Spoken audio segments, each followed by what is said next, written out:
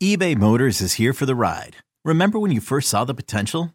And then through some elbow grease, fresh installs, and a whole lot of love, you transformed 100,000 miles and a body full of rust into a drive that's all your own. Look to your left. Look to your right. It's official. No one's got a ride like this. There's nothing else that sounds like, feels like, or looks like the set of wheels in your garage. With over 122 million parts, you can make sure your number one ride or die stays running smoothly. So there's no limit to how far you can take it. Brake kits, turbochargers, engines, exhaust kits, roof racks, LED headlights, bumpers, whatever your baby needs, eBay Motors has it. And with eBay Guaranteed Fit, it's guaranteed to fit your ride the first time, every time, or your money back. Plus at these prices, well, you're burning rubber, not cash.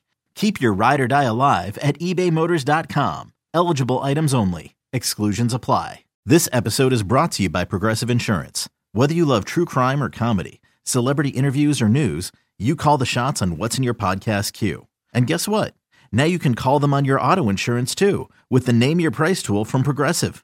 It works just the way it sounds. You tell Progressive how much you want to pay for car insurance, and they'll show you coverage options that fit your budget. Get your quote today at Progressive.com to join the over 28 million drivers who trust Progressive. Progressive Casualty Insurance Company and Affiliates. Price and coverage match limited by state law. Today's episode is brought to you by Cars.com.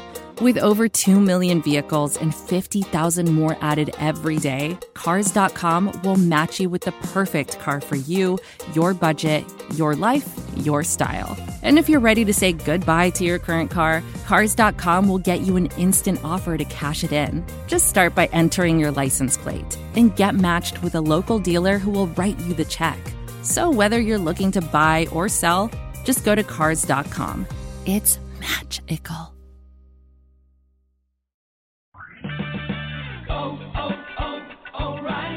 Right now at O'Reilly Auto Parts, pick up a bottle of Seafoam Motor Treatment on sale for $7.99. Plus, earn double O Rewards points. Help your engine run smoother and last longer with Seafoam Motor Treatment on sale now at O'Reilly Auto Parts. Better parts, better prices every day. Limit supplies. See store for details. O'Reilly Auto Parts. Blog Talk Radio.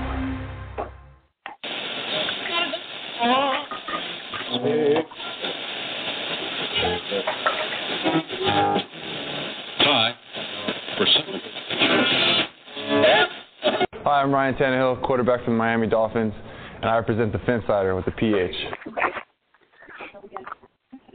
Hey guys, it's Friday night. It's Phinsider podcast night. We're back to talk Miami Dolphins, preview the San Diego Chargers game, probably talk a little Jonathan Martin, Richie Incognito, potential coaches if changes are needed, all kinds of things. But at the same time, the funny part is the Dolphins are actually in the playoff hunt, and it's not that hard for them to get there. So lots of stuff to talk about, lots of ways that the conversation can go tonight. Hit us up on Twitter at the Phinsider. Hit us up on the Phinsider itself in the live thread, and you can give us a call at 347-326-9461. We'll take calls, questions, talk about whatever you guys want to talk about. Obviously, you guys can hear because I have background noise from one of the two of them, but James and Duke are both in the show right now. So, James, how are you tonight? It's probably my television, which I just muted, so I apologize for that. I'm well. How are you, sir? I'm doing well. And our father for the second time, Duke, how are you? I'm doing well. How's the baby? He's sleeping right now, doing pretty good. How's the wife? She's up there resting as well. She's sleeping too, so doing pretty good. Well, everybody's if the baby's hanging in there. sleeping, the wife will be sleeping. Yeah, he's not. It is a rule or law. Yeah, I mean, he's not bad. He'll wake up some during the night to eat, but other than that, he's pretty good. He's not constantly up all night, so. Well, that's good. But I know Keith is going to come on at some point. He was supposed to have a show tonight, but plans changed, so he should be able to be on tonight as well. So we'll get everybody on here. The whole gang will be here to talk all things Dolphins. Obviously, just before you start, I was going to say he was born at 4/17 Sunday, so he was he arrived undefeated. He's undefeated, so he arrived during the Dolphins' possession, if I'm correct. My timing's off. Game wasn't on television. I was at the hospital, and my wife was actually doing the the actual part of the process where she's trying to actually give birth, and then while that was going on, there's like 3 minutes in between contractions where she has to push and all that jazz. And you guys know you're familiar with all this, and anybody that's out there that's been around this understands that part. But while that was going on, I was kind of helping coach her and helping her breathe and all that stuff. And then when she would calm down, I would turn back and watch the Bills crush the Jets. So it was a good day. So when the baby got here, the Dolphins had the ball. I'm pretty sure that was a good way to go. Maybe that's a good amount of things. Right. That's awesome. I'm sorry that you didn't get to watch the game, but I'm sure that that wasn't exactly on your mind at the moment. Well, I was kind of it was kind of a two-way thing. I was like, well, I wasn't sure what I didn't know if CBS would get a local game, and if they did, if it would be sometimes if there's not other options, they will play the Dolphins. North Carolina's not exactly in their market, but sometimes they will get a late Dolphins game. So I thought, well, that will be good. But at the same time, I thought, well, they're going to start right about the time the baby's going to get here, and I don't know if I won't be watching the game, not just because I'll be paying attention to other things, but I won't be that nervous again. So I was like, forget it. But it wasn't, and so I ended up watching it on the NFL Game Rewind after it happened. So it was a good game to watch on the Rewind. And since he is here now, go ahead and welcome Keith to the show also. Keith, how are you tonight? I'm good. I've actually been here a few minutes. I was muted. So that's okay. I meant when he sent me the text about his son being born, I asked if he had named him Daniel Thomas early, and unfortunately, I was disappointed to find that he did not name his child that. That's too bad. I think I'm going to go with Jason Zachary or something like that for my next one. But okay, so on to actual Dolphin stuff. The reason you guys come to the show to listen to us. Obviously, there's all kinds of storylines and things going on with this team, between everything from wanting to blow it all up and start all over to this team is still in the playoff hunt and could make the run. I mean, they're tied right now with the Jets for the 6th seed. The Jets have the tiebreaker based on division records. I think the Jets are 2-1 in the division or something like that, and the Dolphins are 0-2. So that's where the playoff or the tiebreaker is right now. But the Dolphins play the Jets twice still this year, so it's not like the Jets are running away and hiding with this. The Dolphins are absolutely in control of getting to the playoffs themselves. It's funny because of how much of a dichotomy we have with the extremes of fans wanting to blow it up versus fans saying that this is a good year, and somewhere in between lies the truth. I think that in the end, this team could make the playoffs. I think they probably will at least stay in contention throughout the rest of the season. My preseason 9-7 record prediction is still a possibility. Playoff contention is with that 9-7 record. Do they make the playoffs? I don't know at this point. But obviously, there's also things that need to change with this team. And I know you will absolutely agree.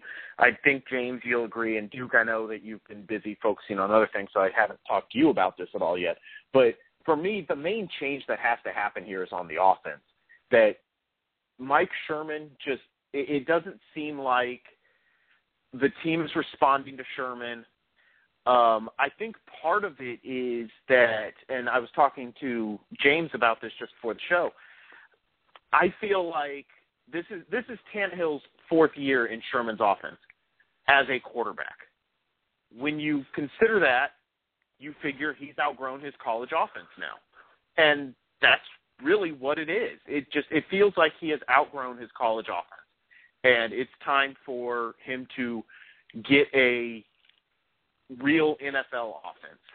And that's what I think has to happen. And whether that's keeping Philbin and getting a new offensive coordinator or blowing up the whole thing and getting a whole new system in here, I don't know which way's the right answer. And maybe the end of the season record and obviously the Jonathan Martin Ritchie incognito situation will play a factor into this, but maybe it's the end of the season record that determines whether or not Philbin has to go also. But I think at the minimum, we have to see Sherman changed.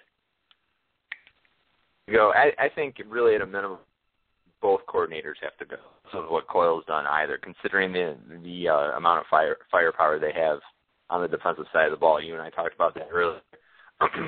There's a lot of moving parts on offense, and there's a lot of really good on defense, and there's a lot of really good players. And it's like we walk away from games where like Mike Glennon just walks all over us in the first half of that game. And I know that he played pretty well a little bit. The fact that Seattle pretty much was completely over. I do think that there's a weird habit for these Dolphins, and I got into this debate today on my previews post or my questions post with the Panthers fans because they think I'm smoking something because I think the Dolphins offense comes to play this week.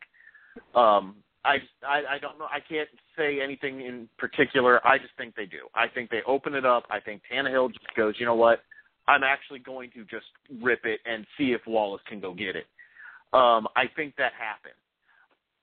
I think that the problem with the Dolphins right now, and this is a coaching issue, the Dolphins play to their competition, and they've done it for years. But they absolutely are playing to their competition this year.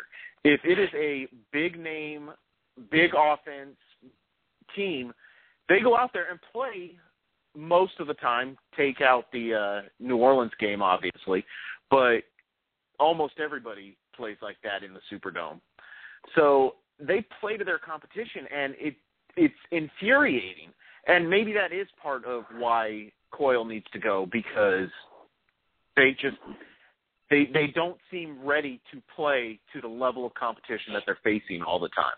If they are facing a bad offense, they play badly. And it's like they overlook the obvious things. And the worst group in our defense is the secondary, in my opinion. And that's supposed to be what he's some sort of, fault by the linebacker group. The only reason I'm not including them is because I've really seen a lot of good things out of Misi thus far. And I think that Deion Jordan belongs there too. But, I mean, it just seems like we're haunted by these coordinators and these coaches who can't get their group of expertise under wraps. It's like when we had Storm going to be taken care of and then anything but. I'm not a fan of Coyle mainly because it's mind-boggling.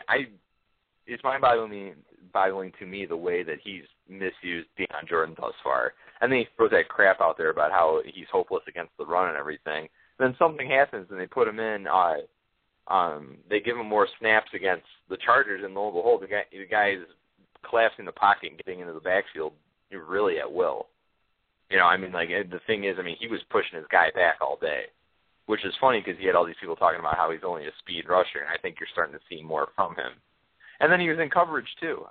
The thing is usually when you see a defensive lineman or a guy really that size in coverage, you think, that at best, you just hope that guy can make a play or something. You feel good with Deion Jordan in coverage. Right. So, I just don't – there's no way in my mind that Coyle and Philbin and the rest of this team can justify the fact that Jordan hasn't been in there that much. You keep hearing he wasn't in enough training camp because he was hurt. Who cares at this point? The thing is, early in the season, you put him in – he was affecting Flacco. He made a play that kept that game within reach. he was in Ryan's face. He made a big play on Matt Ryan at the end of the win against Atlanta. Even, I mean, always an excuse. It's always some justification for why he's not in there. And that alone makes me think that, I mean, these guys need to go. I mean, maybe Philbin stays. I think Philbin's fate is really tied to the whole Martin Incognito thing, which seems sad, right, and a little bit unfair in some respects, because I know other coaches have come out and said that, you know, I wouldn't have known if that was going on. I think Tony Dungy said that. So it's a little bit unfair that his fate rests with that. But in terms of Coyle and Sherman, I think Sherman is too set in his ways. Too much of if anything, he's like a West Coast Parcells. You know, his way is the best way, and he's not going to hear any other way. And Coyle's just a little too esoteric too for my liking. So I'm good with just, you know, jettisoning both those guys and just we need to find a legitimate quarterback developer.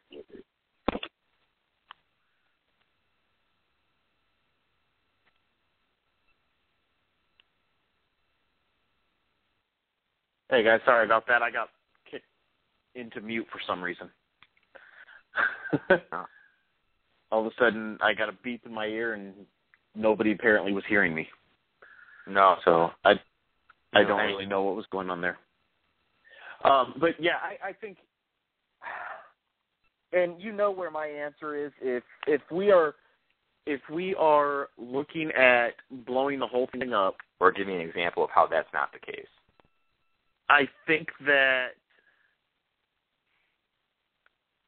I don't want to say his name even, because I know who is going to be the guy under consideration. And I've talked to you, Keith, about this multiple times. I think honestly, I think the guy that becomes one of the leading candidates is going to be Rob Ryan. I absolutely 100% think it is. And it may not just be a Dolphins thing. I think he's going to be a head coaching candidate after what he did in New Orleans. Or you saw that. I mean, they went against a very bad Atlanta offensive line last night. But that 3-4 going on in New Orleans right now is no joke, man. I mean, they get serious pressure off a 3-man rush, which is, I mean, in the 3-4, that's something. Because, I mean, you're talking about oftentimes those are 2-gap guys working there. So, I mean, I was watching that last night, and I was like, man, I mean, that team's defensive ends were getting in there. So, I mean, I don't know. I'm not thrilled by that prospect, but I'm kind of in the mode right now where I'm not serious, unless it's like a John Gruden or someone who's proven himself to be like a complete ass. I don't have an opinion that goes either way. Like, I hear all the candidates out. Someone mentioned Lovie Smith, and, I mean, I live in Chicago, so I had front row seats for the Lovie Smith era, and I saw a lot that I liked, and I saw a lot that I didn't like, and I thought that he was handcuffed by a very bad general manager when he was with the Bears. So it's really hard for me to go either way on a candidate. I don't have too much of an opinion against Rob Ryan at this point. That could change. I mean, he's obviously a little obnoxious, and he can't beat his brother, which kind of worries me too. Being your brother is overrated. Yeah, not when he's in the division. So, oh yeah, I mean, I know that Rob kind of got a raw deal with that in one of those matchups. I mean, he had Tony Romo as his quarterback, which, I mean, is a complete handicap in my opinion. But I mean, there's going to be a lot of promising candidates I think will come out. I wouldn't be surprised, and I keep saying this. I don't want to sound like I'm against older people, but I'd like to get a younger regime in place. I really think that you're talking about a modern NFL. I mean, this is not your father's NFL. I mean, this is a younger man's game now. I mean, you're seeing where, I mean, there's a considerable number of coaches right now who are around 40 years old. If Pep Hamilton gets hired this year, Pep Hamilton's, 38?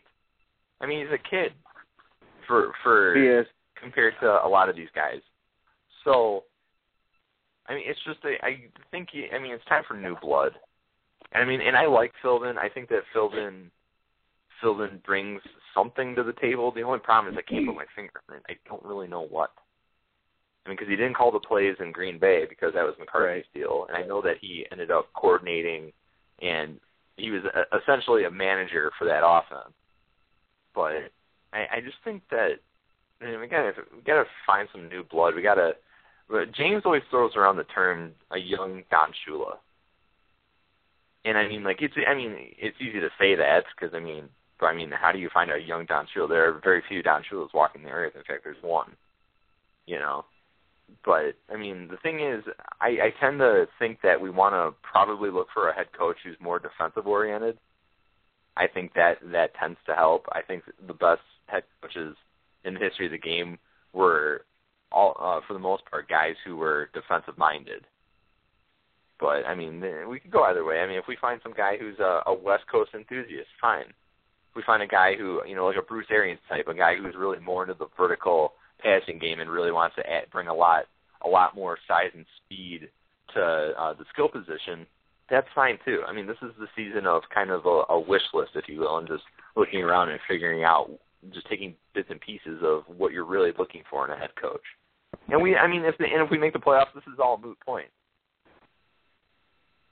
Yeah, and it is. It's the funny part. That's absolutely the funny part of all this is the Dolphins are 100% in the playoff race.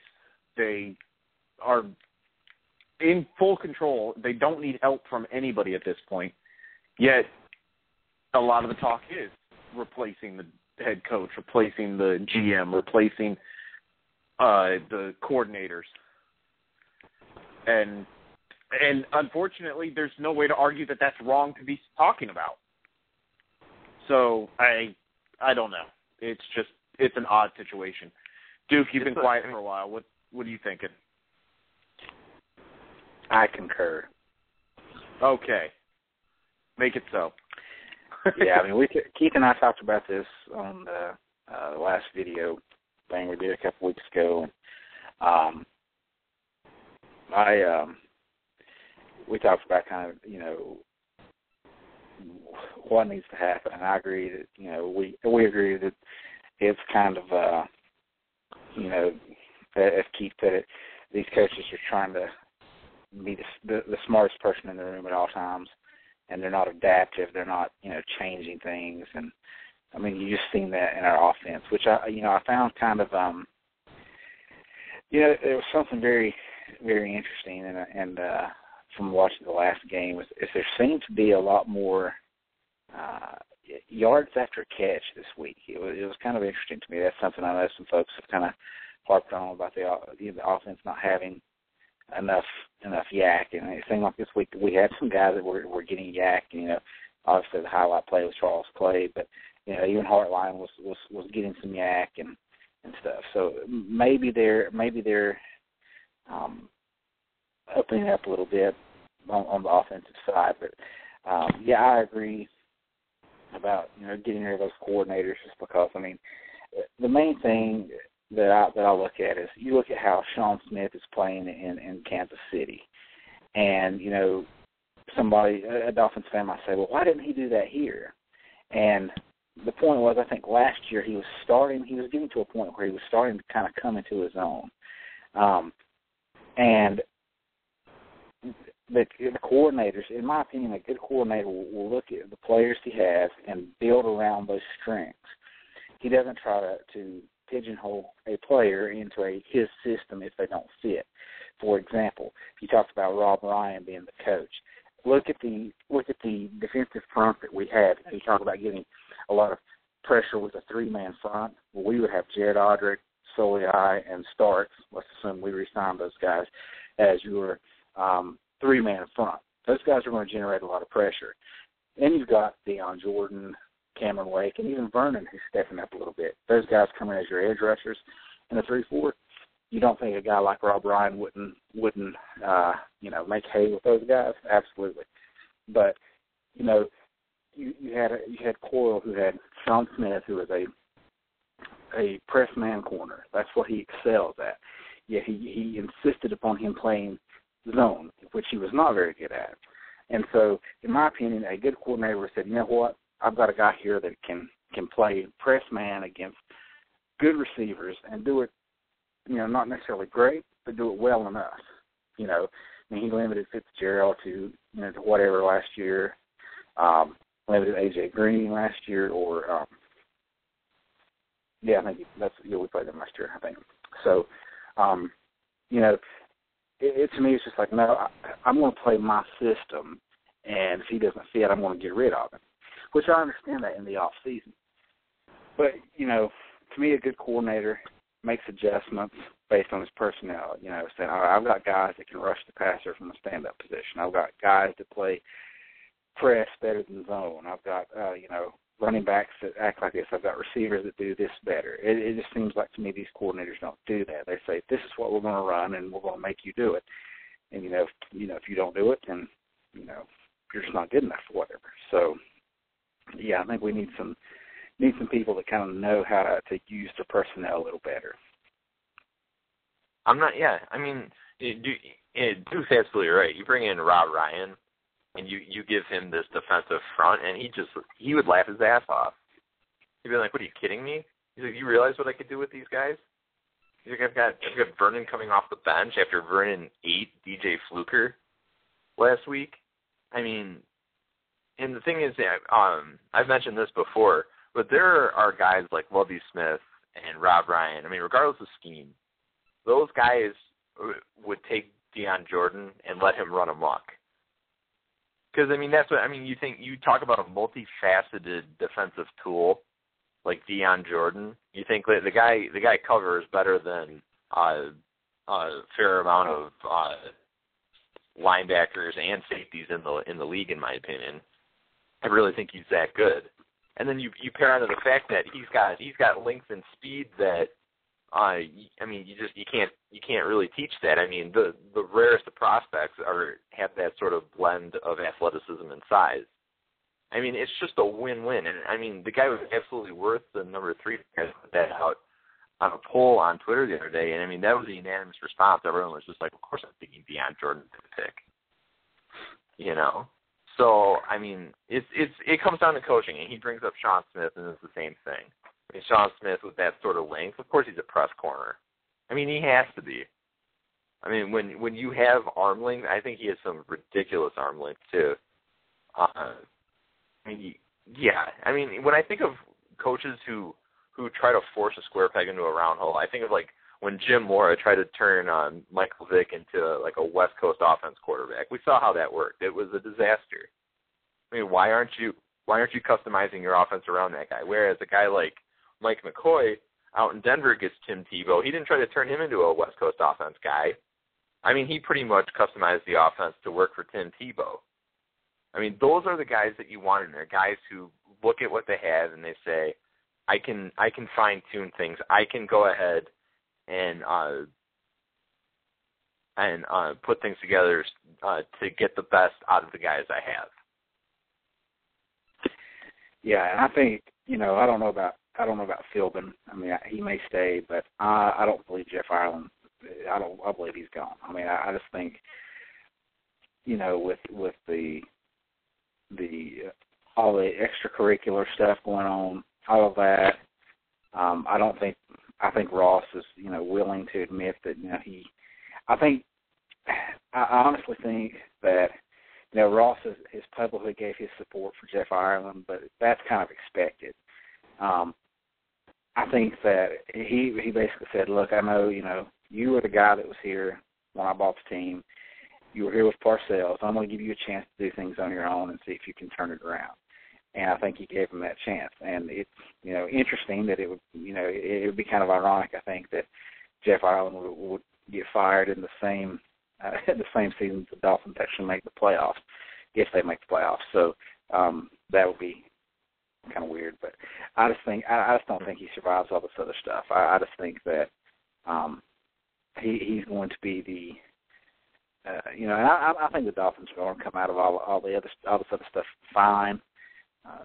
But I just think that there's going to be so much, because Ross is, he's a guy that he wants to make the fans as happy as possible. He's a fans owner. He's not, he's not out there just, doing what he thinks he wants to do. He wants the fans to like the team. He wants to be popular with the fans, and I think at this point he would fire Jeff Ireland just to make fans happy.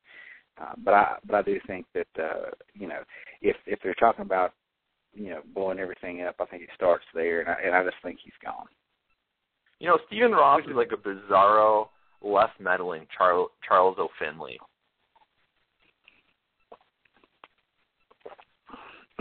I think you got all of us on that one. Everybody went, wait, huh? Okay. I don't disagree, but yeah. And it's funny because everybody says how much they hate Ross and how stupid, everybody loves to say how stupid he looks or how he's a clown and all this stuff. But I think you're right in that he does these things because he wants this team to win and he wants this team to be liked and he wants the fans to enjoy themselves when they are at the games and all that kind of stuff. But we end up with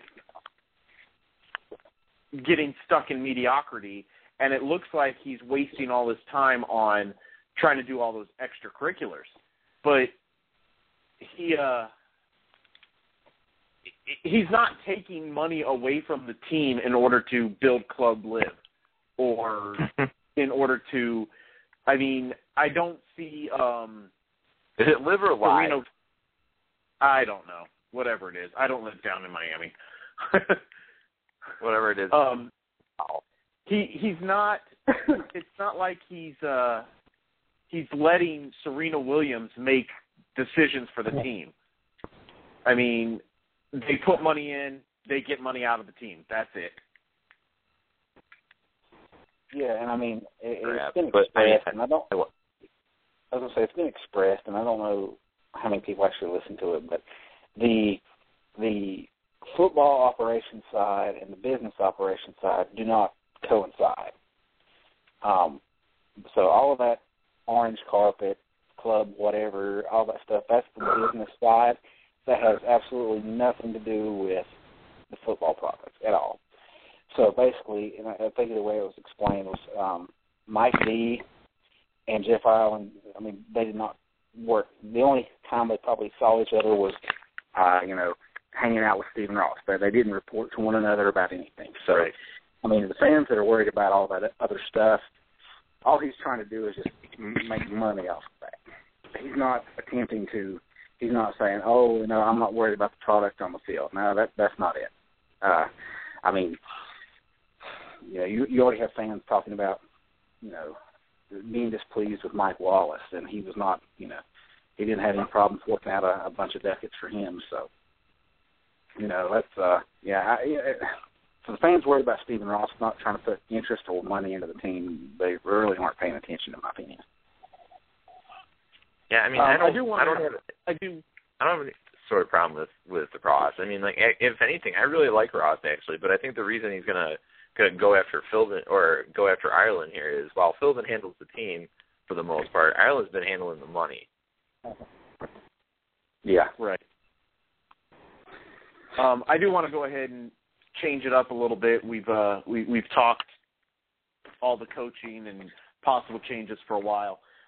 Start talking a little bit of actual football stuff and somehow still not be talking about Martin and Incognito, because apparently that's all that really is football stuff nowadays. A couple questions coming out of the live thread. M. Casher says, first off, two-part question. First of all, do you think we should have Deion Jordan playing a spy the entire game? And then secondly, do you think Coyle will actually do that? I mean, it's something you could do at some point. I think that I would be surprised if Jordan didn't have his hands full with Greg Olsen in that game. I think that you're going to see a lot of that, but that's not a bad call where, I mean, you could also use him to spy Cam Newton.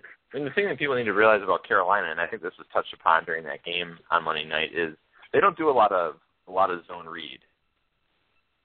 Right. It's not like a Kaepernick. Yeah, and I've watched enough Carolina to know that they don't. That Cam Newton can still be rattled, and he still has doubts of inaccuracy. And I think he's improving, but I think he's a guy that if you put pressure on it, he's going to get yards at his feet, obviously. But if he's a guy that if you can put pressure on, he will make mistakes. So having Deion Jordan on him like that, I think would be an asset because Deion Jordan has the athleticism and size to just harass him the whole game. Yeah, I mean, he was wild with some of his throws on Monday night. And there was that one that really should have been picked off where he threw it, and it was practically full coverage on a guy near the sideline. It was just a bad idea. So, I mean, he can definitely be had. It's just going to be about, maximizing the defense's ability to take advantage of those mistakes. Because, I mean, you're going to get an opportunity or two. It's just really, you got to pounce on it. Yeah, and I mean, I don't know that Coyle will necessarily do that, but I do think that they're going to try to take him out. And I think that one thing that's kind of getting overlooked is while Wake's kind of having a down year thanks to some injuries and stuff, the team is actually I'm not sure where they rank in overall NFL, but they're only like 6 or 7 sacks total behind the Chiefs. So it's not like they're not getting pressure. It's just it's evening out, which that's what we kind of thought we would see when Jordan was drafted. It's actually turned into Audric blossoming from the interior position and Vernon, with 5.5 sacks. So, we're getting sacks from other areas. So I think we're going to see them dial up a lot of pressure on him, and just dial up pressure the rest of the season. I think we're going to see that, and I think we're going to start seeing Jordan get more snaps now because I think we are in that kind of do-or-die mode, and the rest of the quarterbacks that we play, aside from Tom Brady, are the kind that you can, if you pressure them a lot, they're going to make a lot of mistakes. I think I talked to you, Keith, about this earlier. I think the role for Jordan in this game is you line him up essentially in Wheeler's spot.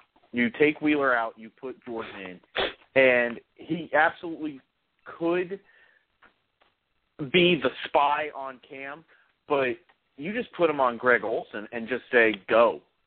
You stay with him, and we take out that. It's not like the Panthers try to be a power running team, but it's not like they run the ball well. They have a bunch of running backs that they're going to get some yardage. I'm not saying they won't, but they're not going to dominate you for 200 yards of rushing and 3 touchdowns type of team. Now that I've said that, looking pretty good so far. Hold on, Brent. What's this? Nissan said. What is Brent seeing? I So don't understand right now. What was that? I have no idea. That was a little strange, but okay. Yeah. There's no such thing as deja vu. It's just a glitch in the matrix. Yeah. But I don't even know what I was talking about anymore. I'm done. You're talking about I think we have to stop the run this week. We struggled with that. I mean, you look at the Tampa Bay game as an obvious example of how bad our run defense is, and part of that is our linebacking core. I think PFF has kind of hinted at it, and others have said, that the Ellerby and Wheeler signings will not. They haven't done an adequate job replacing Burnett and Dansby. And I think that, I think they'll be okay. I mean, Carolina's got some issues along their offensive line, so I think our defensive guys can handle them a little bit. But, Carolina does have the horses in the backfield. If they want to exploit our defense, they can. So our goal, in my opinion, should be to stop the run and force them to throw the ball a lot more. They're limited in their weapons. You've got Steve Smith, but you've got LaFell and Ted Ginn, who are they have their moments. So, I mean, they could easily have a great game, and they could turn around and have a really bad game. So I think we just need to force the Panthers to throw the ball off, put the ball in Cam Newton's hands, force him to throw, and generate a lot of pressure. If we can do that, then we can get we can stop their offense. Anybody want to bet on Ted Ginn Jr. wanting to come out here and just torch us? Oh, you know he wants to. Well, I mean, I would say that, but then again, he played us last year when he played for San Francisco.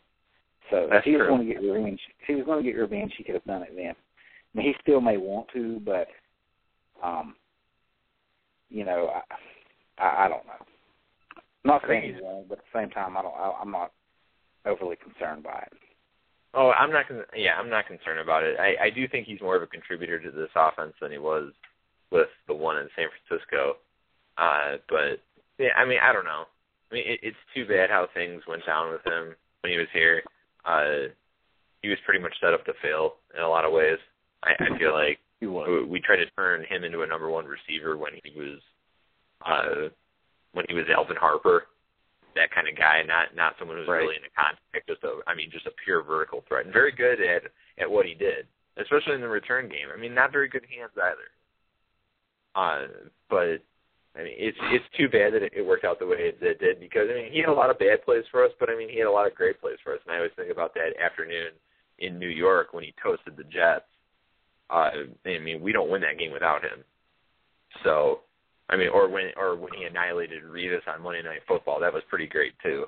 So, I mean, I tend to look back on the non-Ted Ginn family things that took place during his time in Miami. And I mean, if he comes out and he wants to torch us, I mean, I understand. I hope he realizes that Parcells is gone, although his main gripe is probably with Ireland, as it seems a lot of former players have a hang-up with that guy. So, I mean, it is what it is. But and really, the more I watch how they use him in Carolina and how Miami uses Mike Wallace, I mean, Mike Wallace is a better receiver, but the way they use the two of them, I really don't see why they don't use why they didn't just pick up Ted Ginn instead of Mike Wallace. I mean, seriously, let him. He runs comeback routes. He's not going to run slants, but Mike Wallace doesn't run a lot of those either, at least not effectively here. You know, you basically get the same thing for less money. And I understand, you know, no GM in their right mind is going to do that. You trade a guy away and then pick him up, a guy who is a pariah on your team that everyone kind of blames of, you know, he's kind of the poster boy for everything bad that happened in 2007 and everything, just kind of how that all went down. But I mean, do you agree? Would you agree with that assessment? I mean, that's, in a way, that's kind of an indictment on our coaches. It's like, you know, they've not. With what we've got with Mike Wallace, we could have basically gotten the exact same thing out of Ted Ginn. No, I agree. I mean, the thing is, it's not like Mike Wallace's hands are any better than Ted Ginn's. We've seen him drop just as many balls. I mean, you probably make the case that pound for pound, I don't think Mike Wallace is fast. Ginn.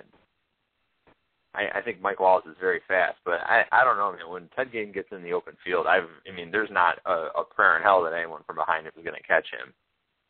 I mean, the problem is that he's a longer stroke than Wallace, but I think that really for what we were looking for at the time, I thought that, Ted Ginn, should you really be drafting a number 2 receiver and number 9 overall? No. Should you be drafting him over Patrick Willis and Darrelle Revis and all these guys? No.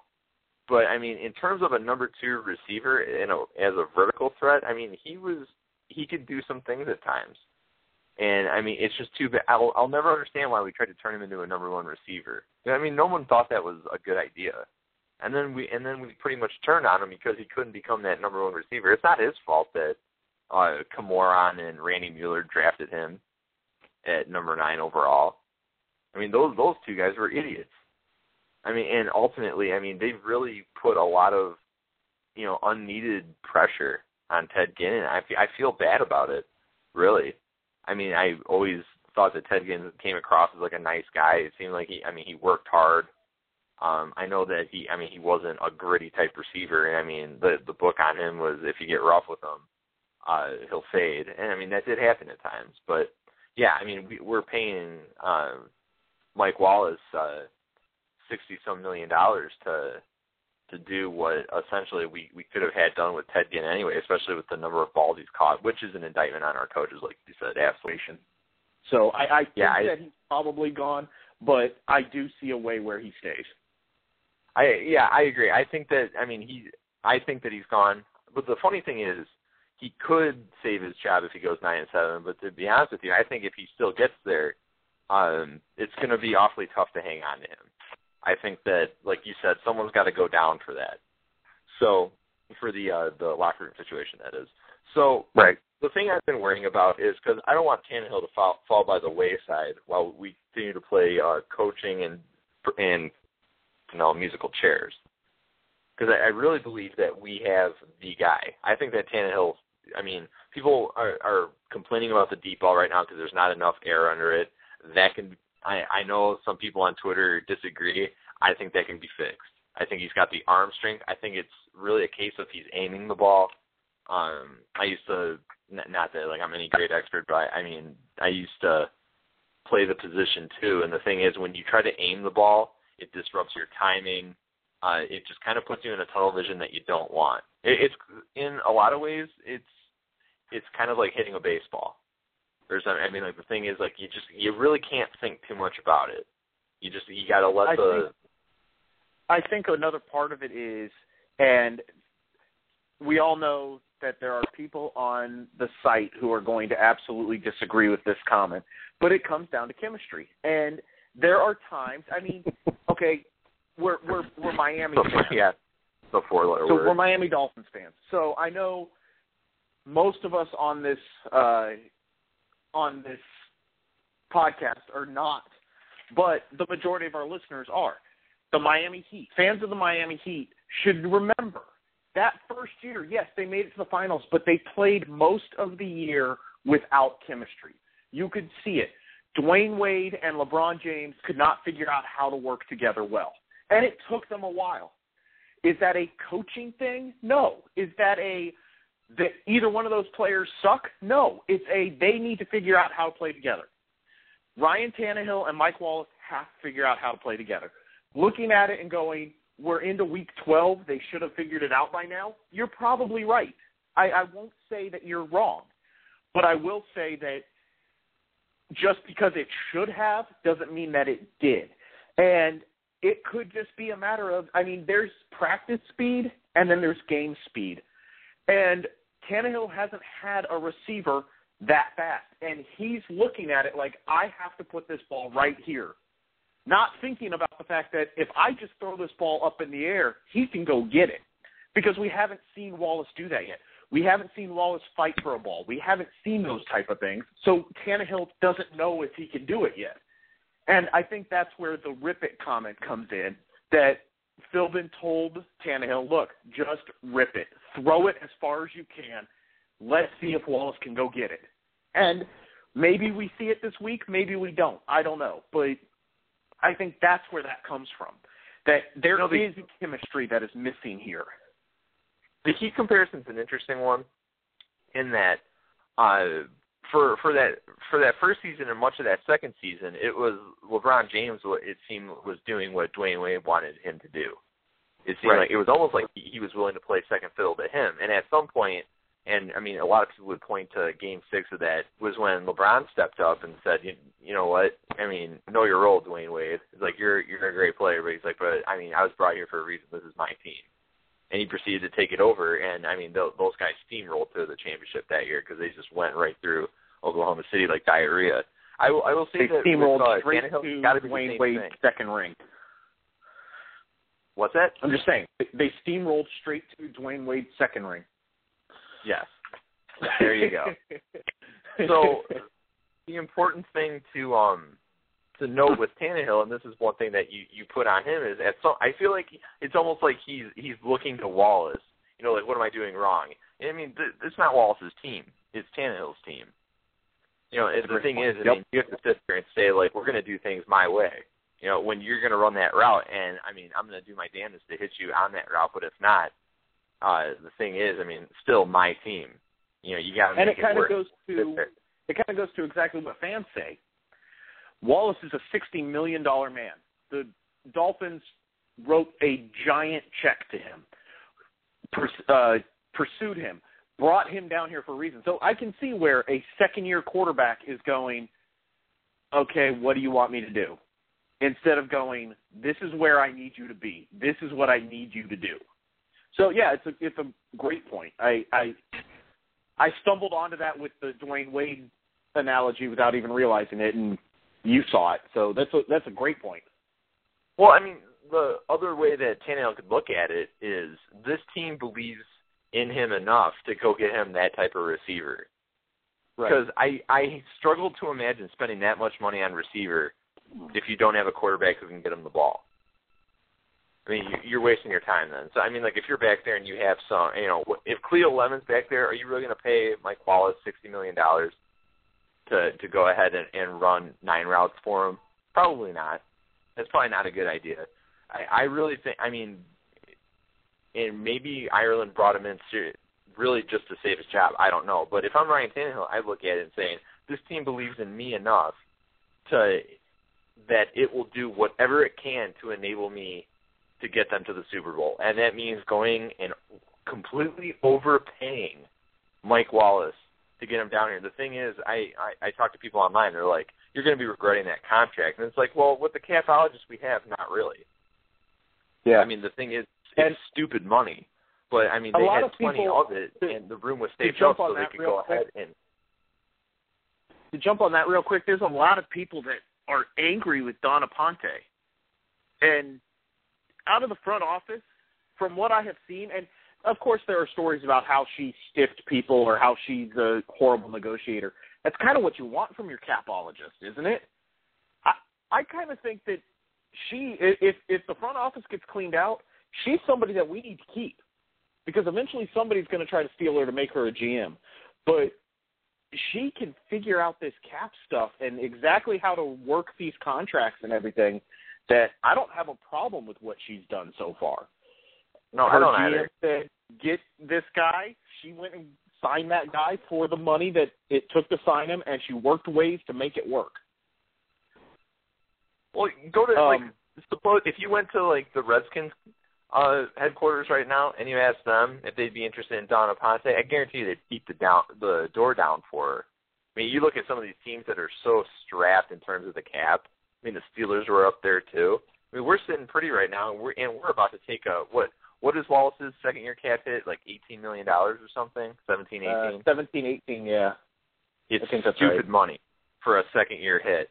But the thing is, we can afford to do that kind of stuff because of how things are lined up, and a lot of that stems from how we're able to negotiate these contracts. So, yeah, that's dirty work.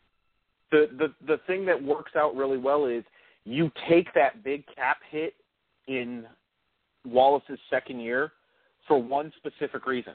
You can't renegotiate with Tannehill until after that year. Because of the way the CBA is, he has to play the first 3 years of his contract before he can start renegotiating. So you bite the bullet and you pay all that money in that second year because in that third year, when now Tannehill's going into that fourth season, Wallace's third-year number drops way down. It goes from he's 17.25 in his second year in 2014. He drops down to 12.1 in his third year. So that's $5 million right there that frees up. And he also, it pays him so much of his guaranteed money right away that he actually becomes a $5.5 million cap savings if he's cut. So you've done the let's bring him in, and sure, in the end it might prove to be a bad decision.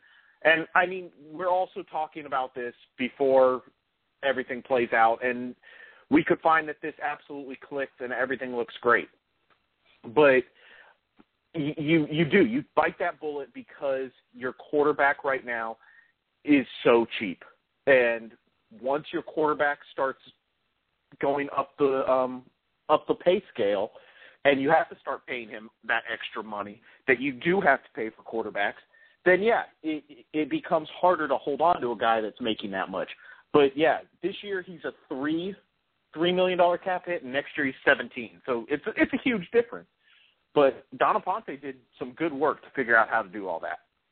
Yeah, and we're going to be able to continue to spend on free agents and whatnot as a result. So, I mean, like I said, I mean, that's messy work to be involved, but, I mean, she's done well with it. And we had the kind of cap room where, I mean, that Wallace money is ugly, but it doesn't set us back. Right, exactly. I mean, it sucks to look at. Like, this one guy was like, how are you paying Mike Wallace $17 million in his second year, especially when he's not catching anything? And I was like, you know what, I agree. We totally overpaid that guy. But Miami had the cap room and was willing to make it happen just to get him there. Right. Now, can they capitalize on it? I don't know. And when you look at it, that was the market. I mean, obviously the Vikings were willing to pay more. So it's not like the Dolphins outbid themselves in this. It wasn't a baseball contract where they made up some ridiculous number because they were afraid somebody else might jump in and nobody else was. There were other teams out there after Mike Wallace and for more money. And obviously the climate of Miami and the young quarterback in Miami was enough to bring him to Miami versus playing in Minnesota in the outdoor stadium they're going to have starting next year. We do have a couple more questions in the live thread that I did want to get to, and another one from M. Casher. Daniel Thomas gets a lot of hate among Dolphins fans, but in his opinion, if you give him 20 to 25 carries as feature back, he's performing better than Lamar Miller. Too many times M. Casher says that he sees Lamar Miller bounce outside and get a yard at best. Thomas is a downhill runner who can pick up 3 to 4 yards per rush and make the third downs more manageable. Do you guys agree or disagree? Well, I mean, the proof is in the pudding there with the numbers right now. I think that of anyone who's suffered behind the defensive line this year, Ryan Tannehill would be number one. Lamar Miller's two. It seems like he's just, I mean, it's almost like he's stunned at times. And I know that he's a one-cut type guy and he's looking for these holes to open.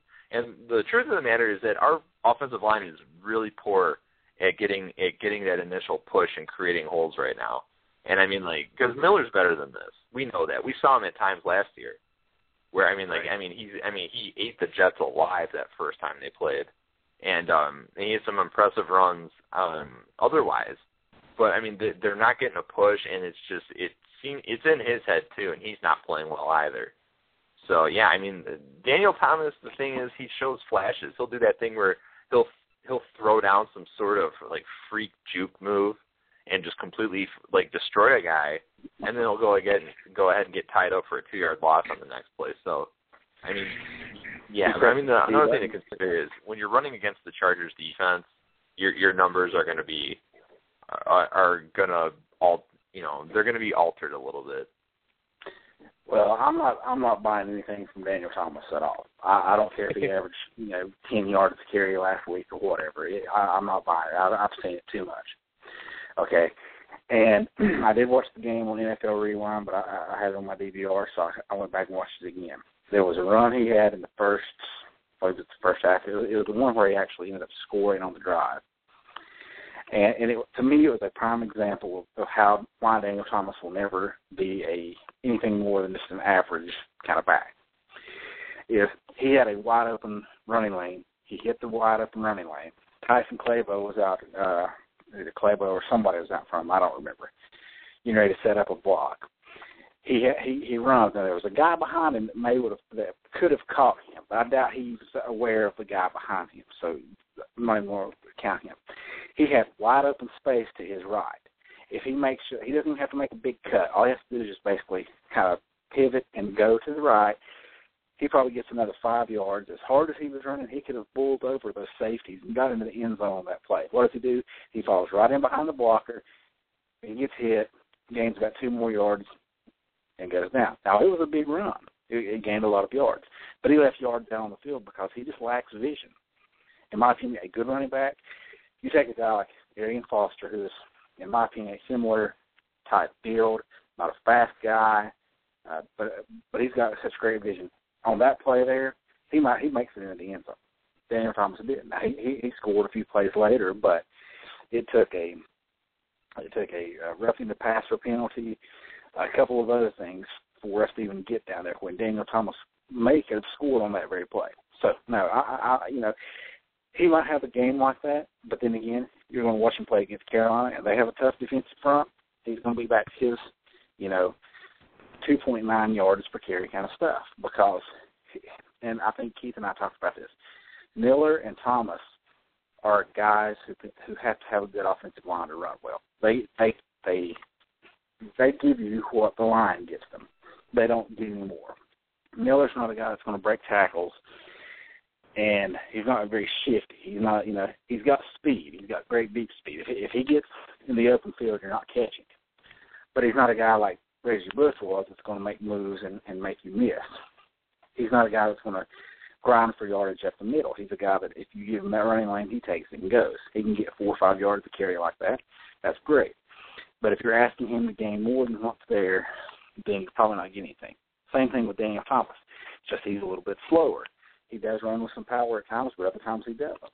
But, I just don't think giving Daniel Thomas more carries is going to make him more productive.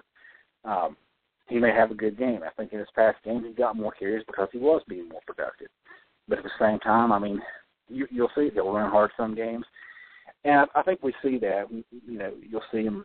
He'll get the ball. He'll drag a tackler or two. And, of course, this team, the Chargers couldn't tackle anyone, it didn't seem like.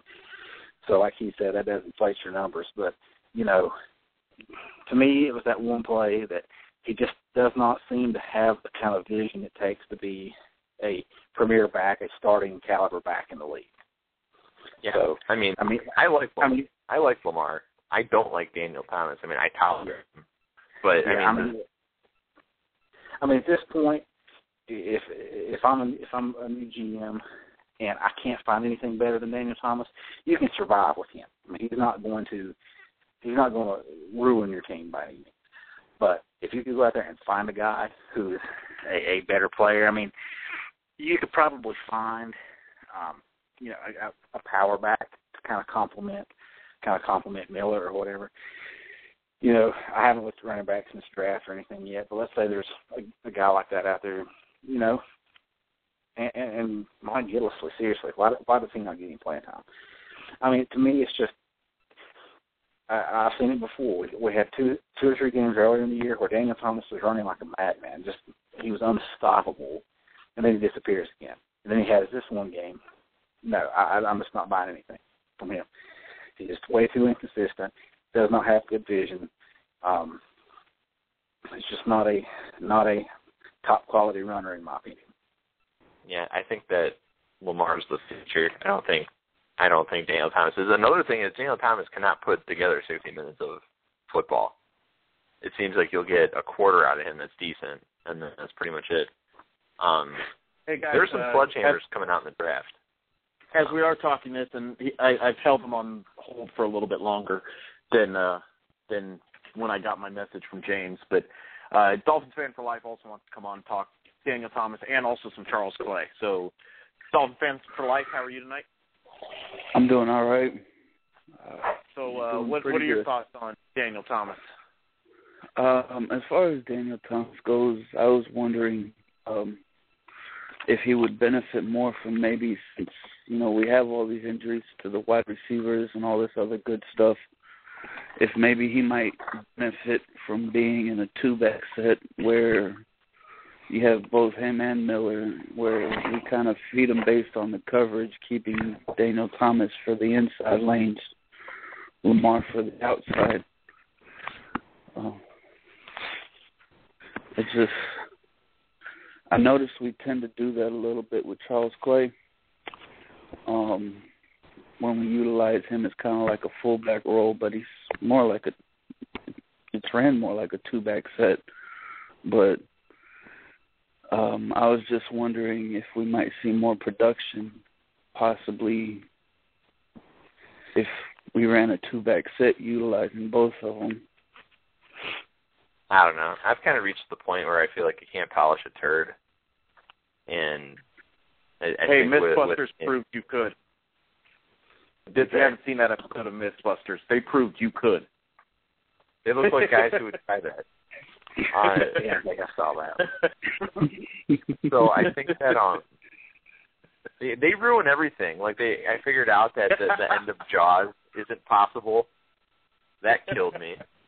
So now if I'm ever out there against a great white shark and the thing has a friggin' scuba tank in his mouth, where I'm SOL on that.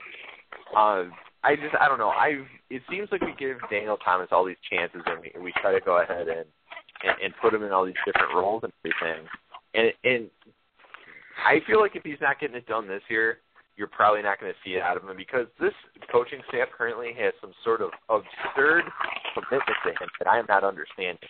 He should not have been taking that ball in the red zone against New Orleans on Monday night. That one where he got stuffed on third down, it wasn't even close. That made no sense.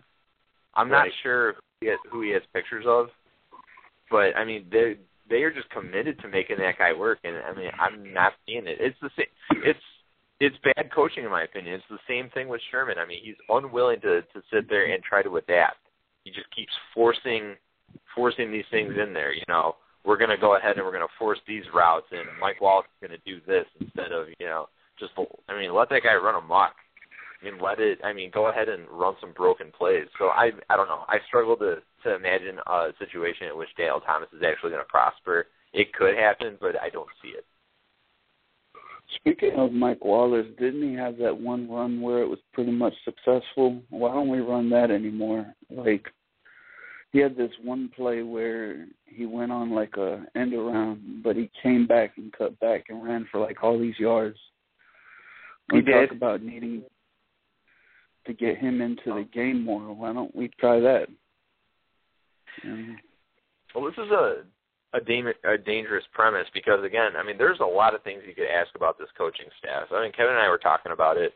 Why aren't we using Deion Jordan like Von Miller in Denver? I mean, Denver runs technically a 4-3. I understand we're of the hybrid variety. But, I mean, they drafted a 3-4 pass rusher, stuck him at weak side outside linebacker, and it's not a problem. I mean, they get a lot of rushes over to that end. And the idea with that defense is you're trying to get the ball to flow to him anyway. So, with a guy, and I mean, Deion Jordan destroys Von Miller as a coverage guy, and Von Miller is very good in coverage. So why aren't we using Deion Jordan in that role? I mean, what do you have to lose? I mean, he's a rookie. And he's in there, and he clearly wants to play. And he makes an impact when he does. So, I mean, what's the play here? I mean, I find myself second guessing this coaching staff all the time, and I feel bad doing that because I'm just a guy sitting at home. You know, they're the ones out there on the front lines making these calls, but a lot of them right now are not making sense, and it seems like they're struggling to get the most out of their personnel, which is the number one thing of coaching. I mean, what are you getting out of your players? I mean, the great ones, the ones you're paying $60 million to, and the ones you're paying rookie money to. I think he'll see a lot more playing time next year than he did this year, but I really do seriously think that a lot of this playing everybody else except for him on most plays is kind of like building up our trade arsenal, so to speak. I think we're really trying to push for a bigger set of draft picks because Ireland likes doing that anyways. But my second one was, I don't know if y'all watched the NFL Network today, but Shannon Sharp had something about Charles Clay, and he doesn't even know what position he plays. But he was just like, anytime this guy touches the field, you line him up here, he does this. Who kind of expected that from Charles Clay after the season he had last season?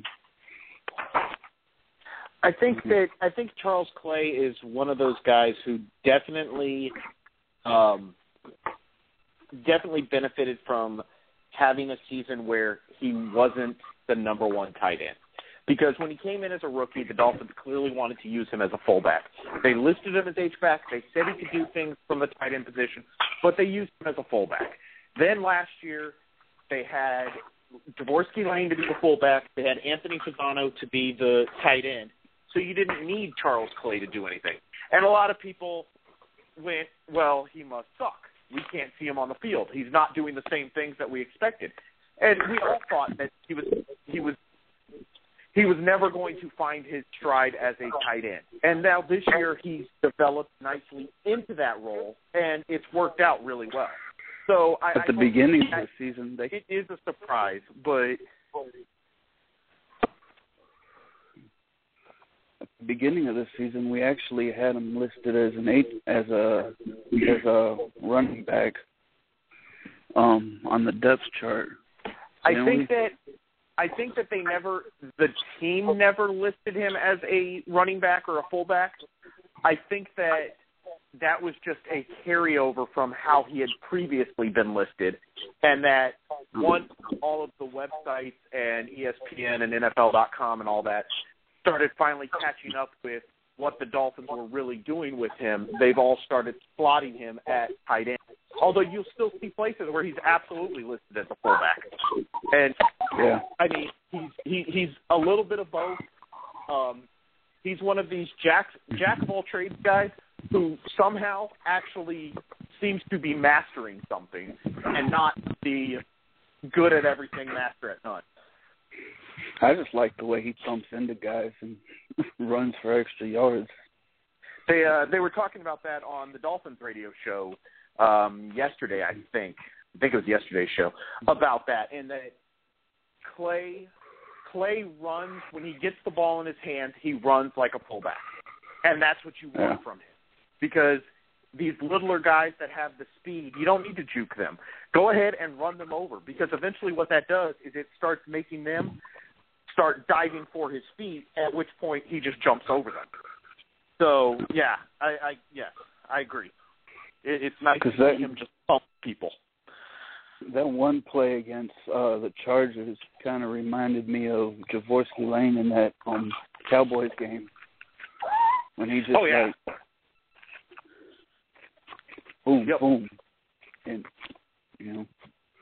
But yeah, I'm not going to keep y'all very long. I know y'all probably have someone else calling, but I just wanted to add my 2 cents on the Daniel Thomas, kind of like an idea. I just think that we might, with the lack of receiver depth right now, with Gibson out and Keller out and this person out, and I think Armand Benz is out. Is he even still on the team? He's on injured reserve. Oh. But just, we got to get something as far as protection is going, and some type of running game so we're not just one-dimensional. Because nobody... I think the issue with Daniel Thomas and with Lamar Miller, I was listening to the two-back set. The problem is with them is the offensive line. Those guys aren't, if they have a good offensive line, they can run well. Without one, they're going to struggle for run. So, when our offensive line is playing well, you'll see those guys with good statistics. When the offensive line is not playing well, it'll be like Tampa Bay. They're not guys who can generate yardage on their own. They're not a guy they're not players that make guys miss, that can, Daniel Thomas, even though he runs tough at times, he's not a guy that's going to get hit at the line of scrimmage and drag a guy 3 yards and gain 3 yards where there was none. He's a guy that's going to give you 4 yards because the 4 yards are there and maybe an extra yard after that. So I don't think formation with him is necessarily an issue. It's just, I think if the offensive line improves, you'll see. I think our offensive line would be fine if we just moved to a balanced protection scheme as opposed to the stupid zone blocking scheme that they keep trying to square peg round hole them in. One of the changes you see with in terms of where they go next year, that would obviously be a coaching thing. But you're starting to see where the zone blocking scheme for these guys just really, in my opinion, isn't working out, and it's really killing them in the run game. It just seems like these guys are just struggling to really get a hat on a hat, which is the idea when you're in a run block. And it just seems like at this point, you're going to be losing multiple personnel on the offensive line next year anyway. Because I feel like we can safely assume that Martin and Incognito are not coming back. So at that point, you can pretty much draft a guy for a man scheme. You can go get bigger guys, or maybe a little bit more plotting, if you want. I mean, it seems like that might be the way to go anyway, because I mean, this current staff just isn't picking it up. Okay. And one thing I want to add, Dolphins fans, I want to add one thing on your call tonight. I got a few more things that we got to cover real quick in the last 15 minutes or so of the show. So thanks for calling in tonight. And no problem. It's good conversation. So good question. Thanks very much. You have a good night. Uh-huh. You too. Duke, go ahead. What were you going to say? I'm doing some quick math here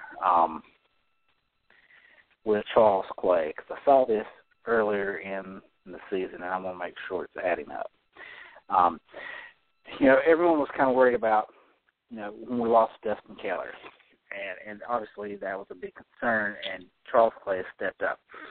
Based on his current statistics, if he just keeps up what he's doing, he will finish the season with, let me calculate one more thing here. Should take me just a second. Here we go. All right. He will finish with 67 catches, 800 and some yards, let's delete that, and 6 touchdowns. By comparison, Dustin Keller's best season was 65 catches, 815 yards, and 5 touchdowns. So if Charles Clay keeps up what he's been doing, he will actually have surpassed the best season that Dustin Keller has ever had. Now, that doesn't mean that Dustin Keller wouldn't have had a great season here. Maybe he would have had his best season in his offense. But I think it's safe to say that based on what we know we could have gotten from Dustin Keller, we are getting from Charles Clay. So that, he's a guy that had to step up, and he did.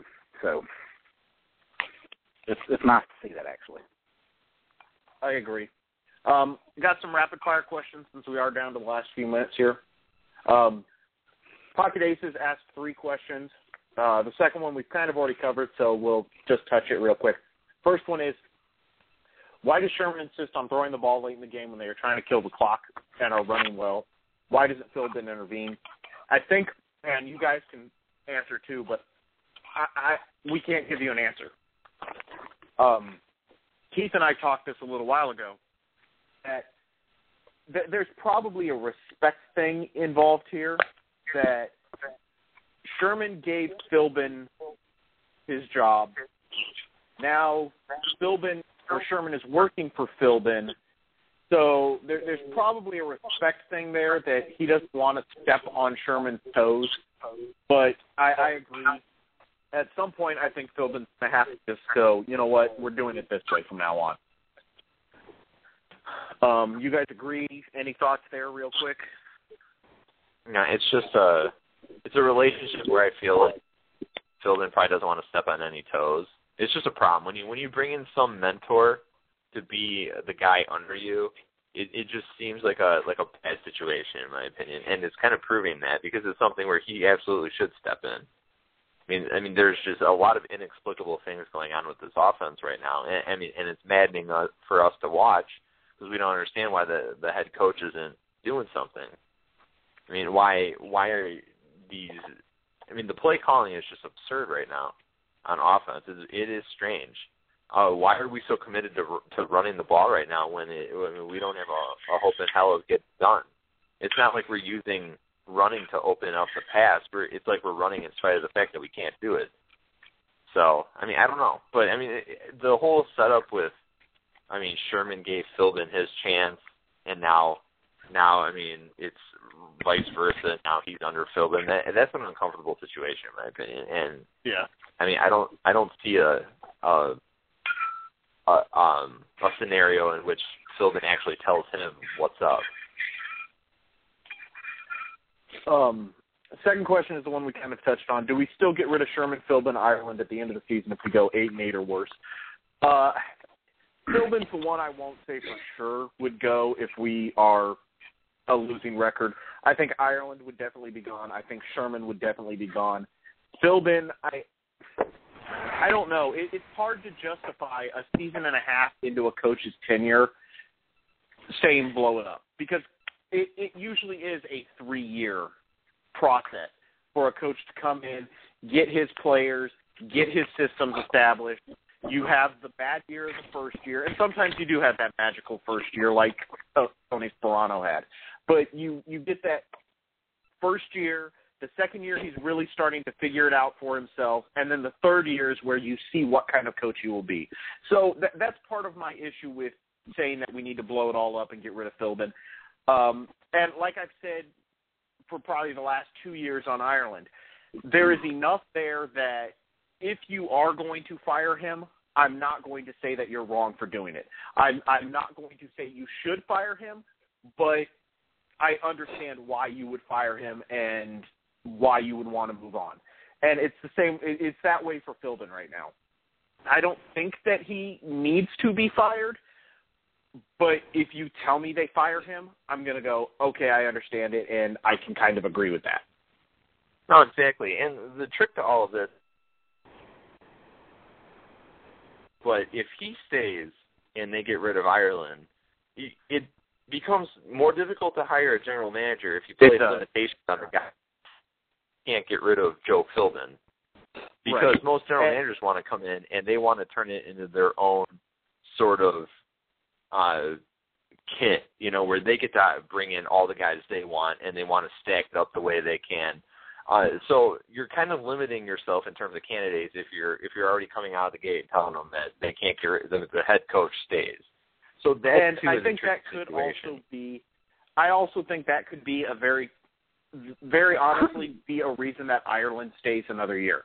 It's simply because Ross doesn't want to have to turn around and blow the whole thing up and start all over, and he wants to give Philbin a chance to prove what he is exactly. And you don't get rid of the GM to bring in a guy and say, well, we hired the coach for you. It's backwards the way it should be. And we've already done the fire the coach, keep the GM, and it's a very weird situation when you have to turn over the front office coaching staff. So it's either an all or nothing thing, I think. If I'm Ross at the end of the year, I would. You're breaking up. Maybe it's me. Maybe it's on my end, but I did not hear what you said. I would talk to Tannehill about it if I'm Ross at the end of the season. If I'm leaning toward maybe getting rid of Philbin or Ireland, I'm talking to. The guy's the face of your franchise right now. I would talk to him and just be like, "Is this something? What are we going to do? We need to talk about your development too. The thing is to be a leader anyway. Tannehill, we're talking about." So now, one of the other options that could happen is you fire Ireland as the scapegoat in the Martin Incognito mess, and you either make Don Aponte the general manager and try to keep Brian Gaine as the assistant, or you promote Brian Gaine up there, who is another guy who he's gotten notoriety. He's somebody that is known in the front offices. I don't know if he's ready to be a GM. He's not somebody whose name is necessarily out there as a possible GM, but he's obviously somebody who is known, which is why the Dolphins promoted him to assistant general manager, so that way nobody else could come and poach him. So there are ways to do it where you fire Ireland, keep Philbin, and essentially keep the same cohesion in the front office. So there are options out there. I think Gaine has learned a lot from Philbin, or from Ireland, but I don't think he's necessarily Ireland. So I think that there are ways to do it. It would be interesting. I don't know. Third question, and Duke, I'll get you in on this one because this is a draft question, so the two of you can talk it. Are we still drafting offensive line with our first few picks? I'll absolutely say yes there, and these are all Pocket Aces questions still. And the second half of that is, when will we address linebacker? Is it something we address early in the draft? Those kinds of things. My thoughts here, and then I'll turn it over to you two, are that with the money we spent on linebacker this past year, it's not something we're addressing with a number one pick or anything like that. We're riding out these guys for another year. Offensive line, we're going to hit that very heavy in the draft. Looking at it right now, you're talking about at best, in my opinion, three guys returning, replacing Martin and Incognito, and if Tyson Clabo has kind of stepped up a little bit since he got benched, so that may be a fallback option. But you're looking at it in most scenarios, 3 new offensive linemen. Worst case scenario is replacing all 5, actually, but you're not doing that in one draft. You'd have to get some free agents and so on and so forth. But yeah, you're looking at tackle most likely in the first round, and probably tackle in the second or third round. Somewhere in that range. I think I think a new coaching staff will kind of use some of the players we got. I mean, I don't think Nate Garner's bad at guard. I think he can be effective. What really surprised me was how that Sam Brenner got the start over Dallas Thomas, and then I saw the goal line play in which Daniel Thomas scored, and then it made sense. Is that the coaching staff is so bent on making Dallas Thomas a tackle that they don't use him at probably the position he is best at, and that's guard. That's why Sam Brenner got the start. And people say, well, he's a third-round draft pick. Why didn't he get a start? Well, he's not practiced at guard. They're not playing him at guard. I mean, that's just like saying, let's play Tyson Clabo at left guard. And that's not his position. They're practicing. Sam Brenner is practicing there in training camp. He's practiced there in practice every week with the scout team and whatever else. He's familiar with that. They're not using Dallas Thomas as a guard. That's why he only got the one snap. I think it was more interesting that Danny Watkins didn't go in than that Dallas Thomas didn't go in. Yeah, and I mean he was a guy like Brenner. I mean, I think Pro Football Focus grading was barely right below 0. He's like -0.04, so that's not bad for a guy that was on the practice squad. So I think we can get some mileage out of the guys that we have. I think we're definitely going to go after some tackles in the draft. But I think the new coaching staff will look at this and say, all right, I've got this guy, Dallas Thomas, who has played tackle and could probably play decent tackle, but he's best fit as a guard. We're going to put him at left guard. We'll put him at, let's say we keep McKinney, which I think that's a possibility. So you keep a veteran in McKinney, play left tackle. You have Dallas Thomas in there. We keep penalty. Draft a tackle, draft a guard. When you put Nate Garner at right guard, draft right tackle, and that could be your starting offensive line next year. And that's not bad. You could do worse. But I think it depends. If we make the playoffs, and it all depends. It's so hard to say how the draft's going to play out because, like I said, last year at this time we were talking about Lane Johnson being a second round steal for us, and then he becomes the 4th overall pick. So I think Keith and I have watched some tape on some guys that could be there in the part of the first round where we will be drafting at. Assuming we don't lose every game from here on out and finish 5-11.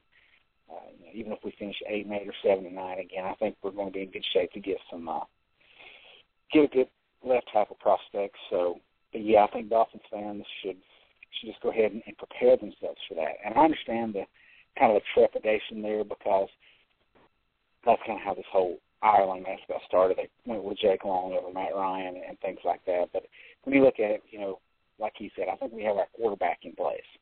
So we have a guy. We just need to be able to protect him. We've got playmakers on the outside, and we've got Wallace out there being overpaid. So, you're not going to draft with that kind of money involved. You're just not going to draft a first-round receiver. Of course, this coaching staff might miss bench all year, so who knows? But yeah, I think with the quarterback in place, with some other positions in place, I think tackle is the way to go, and I think that's what we're going to see. I think we're going to see at least 2, at most 4 offensive linemen drafted.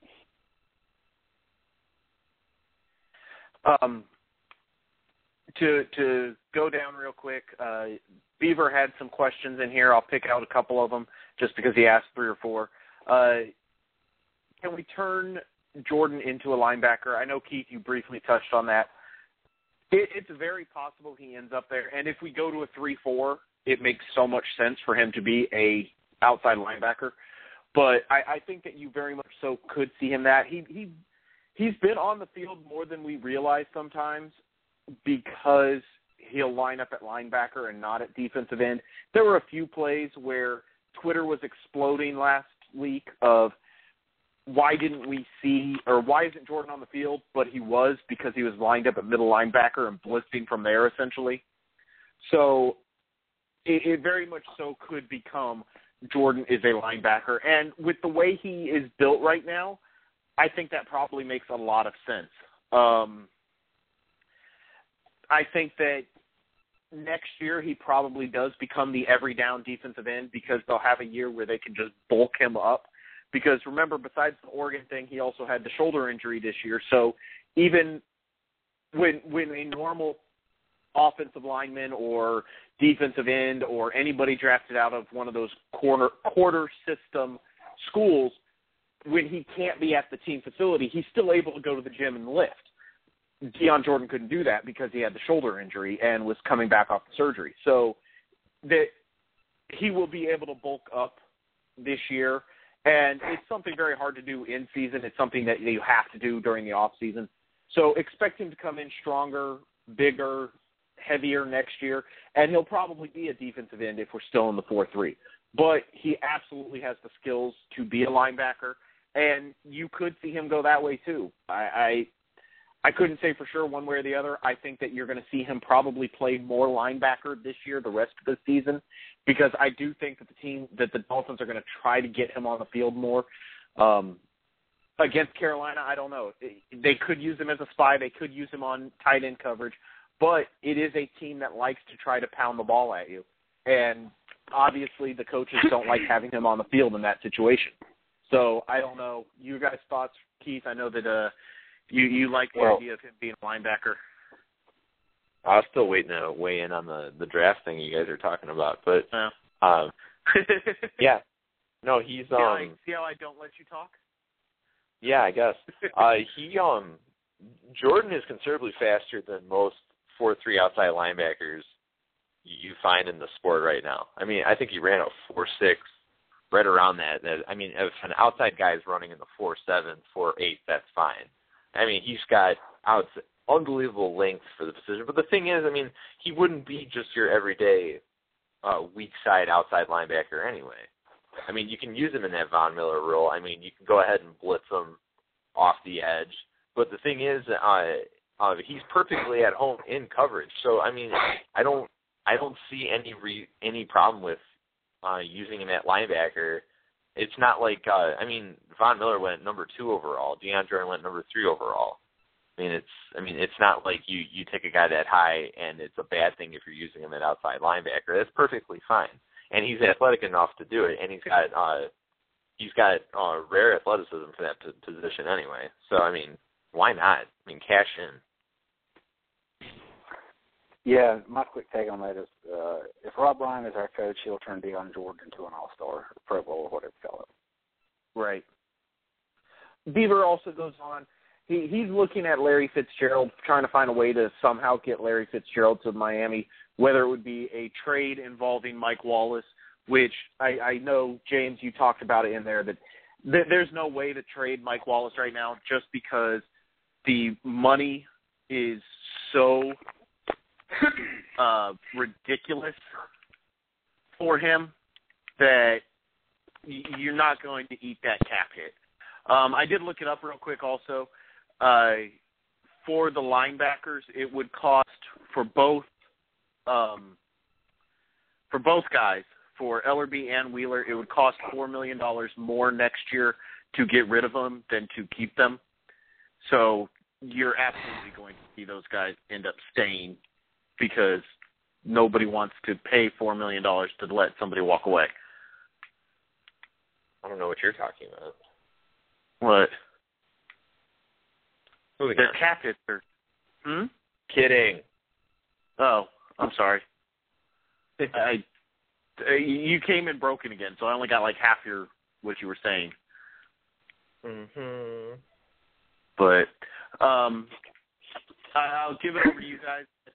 We're a little over 90 minutes on the show right now, so turn it over to you guys. Let you guys have final thoughts. Anything on your mind, Keith? Oh, I get to go first. Yes, you get to go first because I cut you off on the draft thing. Yeah, which is actually I'll bring in my own draft thing. Evil Mike Tomlin on Twitter tweeted earlier that Johnny Manziel will reveal NFL decision as soon as he finds out what the hookers are like in Jacksonville. Oh, okay. So, and you'll appreciate this one. Jeff Ireland prostitution jokes involved in there somewhere. Oh yeah, I'm sure. You'll enjoy this one. This is from Bill Walton. This is arguably my favorite guy on Twitter. He said, Spurs are that team of old, overweight guys in the gym with back hair and knee pads. They look bad, but before you know it, they beat you 11-3. Yeah, that's about right. That's so about that right. kind of cracked me up. I'll take that. Yeah, I love that. So is that the end of your thoughts for the night? Yes. Okay. Duke, the second time dad. Yeah. I'm interested to see how this game's going to go. I mean, a lot of stuff I'm reading, people are expecting the Panthers to win easy because they are a better team at this point, but I can also see this being a letdown game. And one of my good friends who's a big Panthers fan, he says that that was their Super Bowl. He said that was their that was the game that they wanted to put themselves on the map. Say, look, we're here we're not just a flash in the pan. We're going to be reckoned with. And I could really see this being kind of a letdown game. Considering, I don't know the rest of their schedule, but I do know they have at least one. They have both games with the Saints coming up. So I don't know if that's who they play right after the Dolphins, but they do have some big games there. So I could really see this being kind of the trap game where they're not putting as much focus on the Dolphins because they put so much on the Patriots, and they do have to play the Saints, which they will be fighting for that division. So I think we can really, hopefully we can catch them napping a little bit, not putting as much effort into this game, and giving the Dolphins a chance to put themselves squarely in that playoff hunt. And about that, as I mentioned earlier in the show, I was watching the Jets-Bills game Sunday, and people complain about Ryan Tannehill. Before you complain about Ryan Tannehill, go back, find some way to buy NFL Game Rewind, whatever you have to do, and watch that game, and watch Geno Smith, and then come back and tell me Ryan Tannehill's a bad quarterback. The great thing that I heard this week, I can't take credit for it, I read it somewhere, was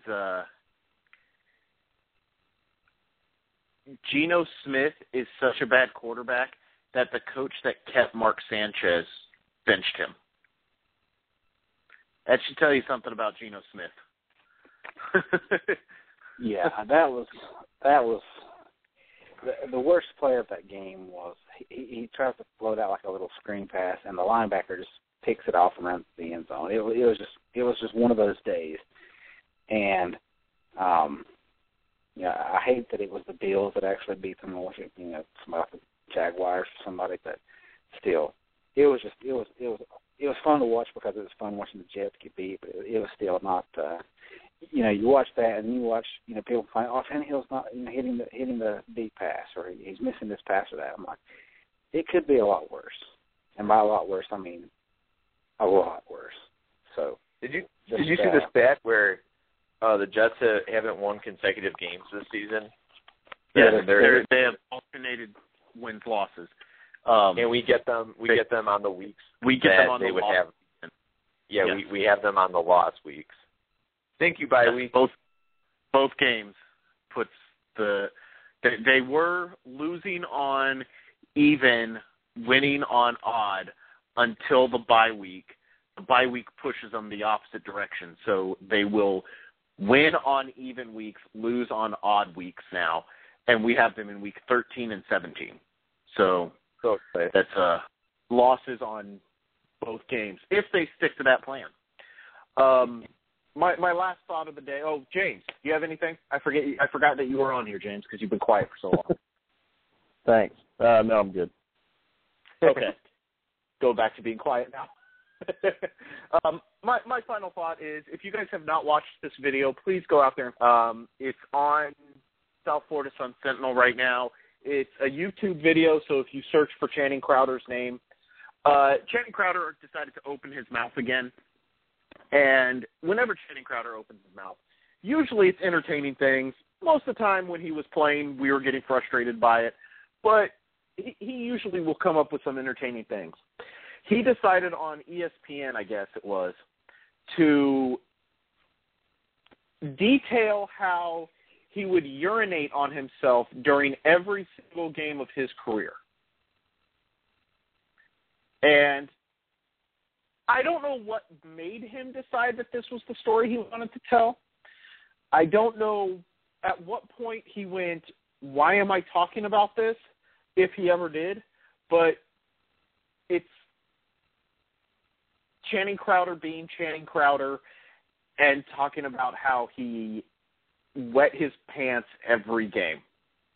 So that's my final thought. That's a former Dolphin out there talking, telling you how he peed himself every single game of his career. Yeah, I want to, before we wrap up, I want to point out something there that, you know, throughout this incognito Martin mess, people said, you know, well, they try to compare the NFL locker room and basically the NFL in general to everyday, ordinary, real life stuff. And I understand that there are some things that, you know, laws and things that go there. But I love it when I read a comment by somebody and they say, "Oh, that would never fly in my office." You know, and then you go up and you see a video like that, or you see that video where John Henderson has one of the training staff basically punch him in the face before a game to get ready, where guys go out there and defensive players would purposely puke on the ball right before the snap. I mean, it's not the same as when you go to your office every day or whatever you do for a living.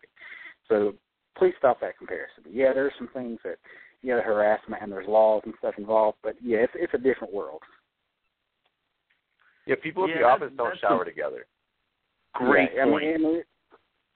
Yeah. No, I mean, nobody's office involves people peeing on themselves every week. Still not as bad as Moises Alou peeing on his hands.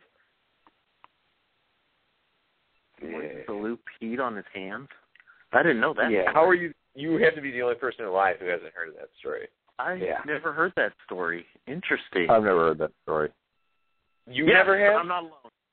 No. Lame. Moises Alou, when he played with the Cubs, admitted that to kind of like toughen up his hands, callus-wise, for because he used to bat without gloves, and he said that he would toughen up his hands by peeing on him in the shower.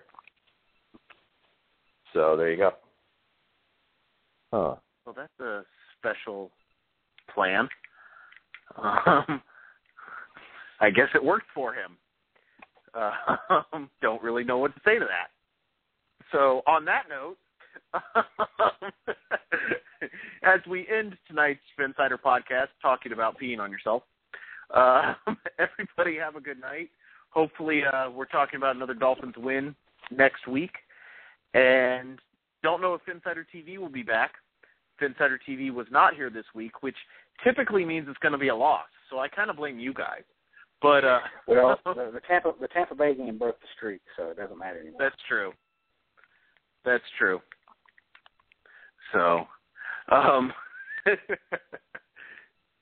but you guys have a good night. Dolphins fan for life, thank you for calling in. And everybody, thank you for listening. We'll be back next week to talk some more Dolphins football.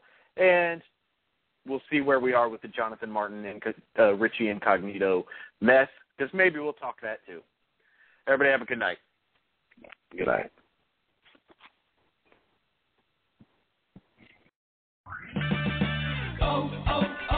O'Reilly. Right now at O'Reilly Auto Parts, pick up a bottle of Seafoam Motor Treatment on sale for $7.99. Plus, earn double O Rewards points. Help your engine run smoother and last longer with Seafoam Motor Treatment on sale now at O'Reilly Auto Parts. Better parts, better prices every day. Limit supplies. See store for details. O'Reilly Auto Parts.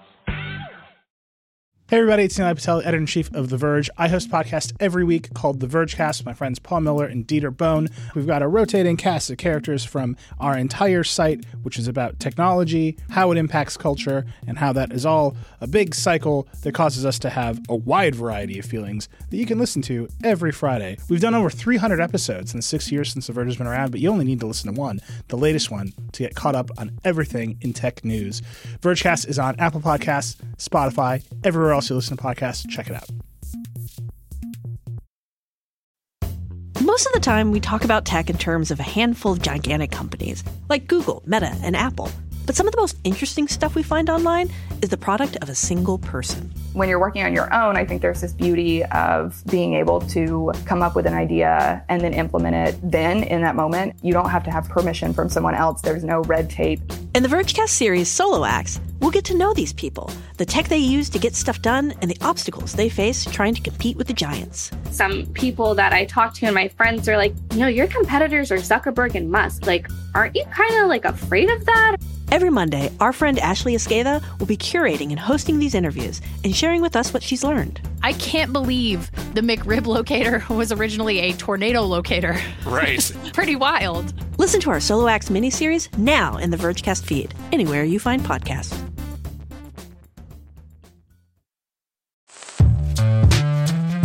Hello, I'm Nilay Patel, the editor-in-chief of The Verge and host of Decoder, a business podcast where I interview CEOs about big ideas, the problems that come from those ideas, and how they make decisions. It is also surprisingly about org charts. It comes up a lot. We're launching a new limited series that we're calling the Centennial Series, where I talk to CEOs of companies that are over 100 years old, like Xerox, Barnes & Noble, and more. There's no 100-year-old company that's without its struggles, and it's been fascinating to talk to these CEOs about which parts of these companies' history are important and which parts they can let go. A little spoiler for you, if a company is over 100 years old, there's a lot of drama to talk about. It's been a good time. You can listen to the Centennial Series right in the Decoder feed. New episodes of Decoder are out on Tuesday, and the Centennial Series is out on Thursdays. Check it out. We think you're really going to like it. You can get it wherever you get your podcasts.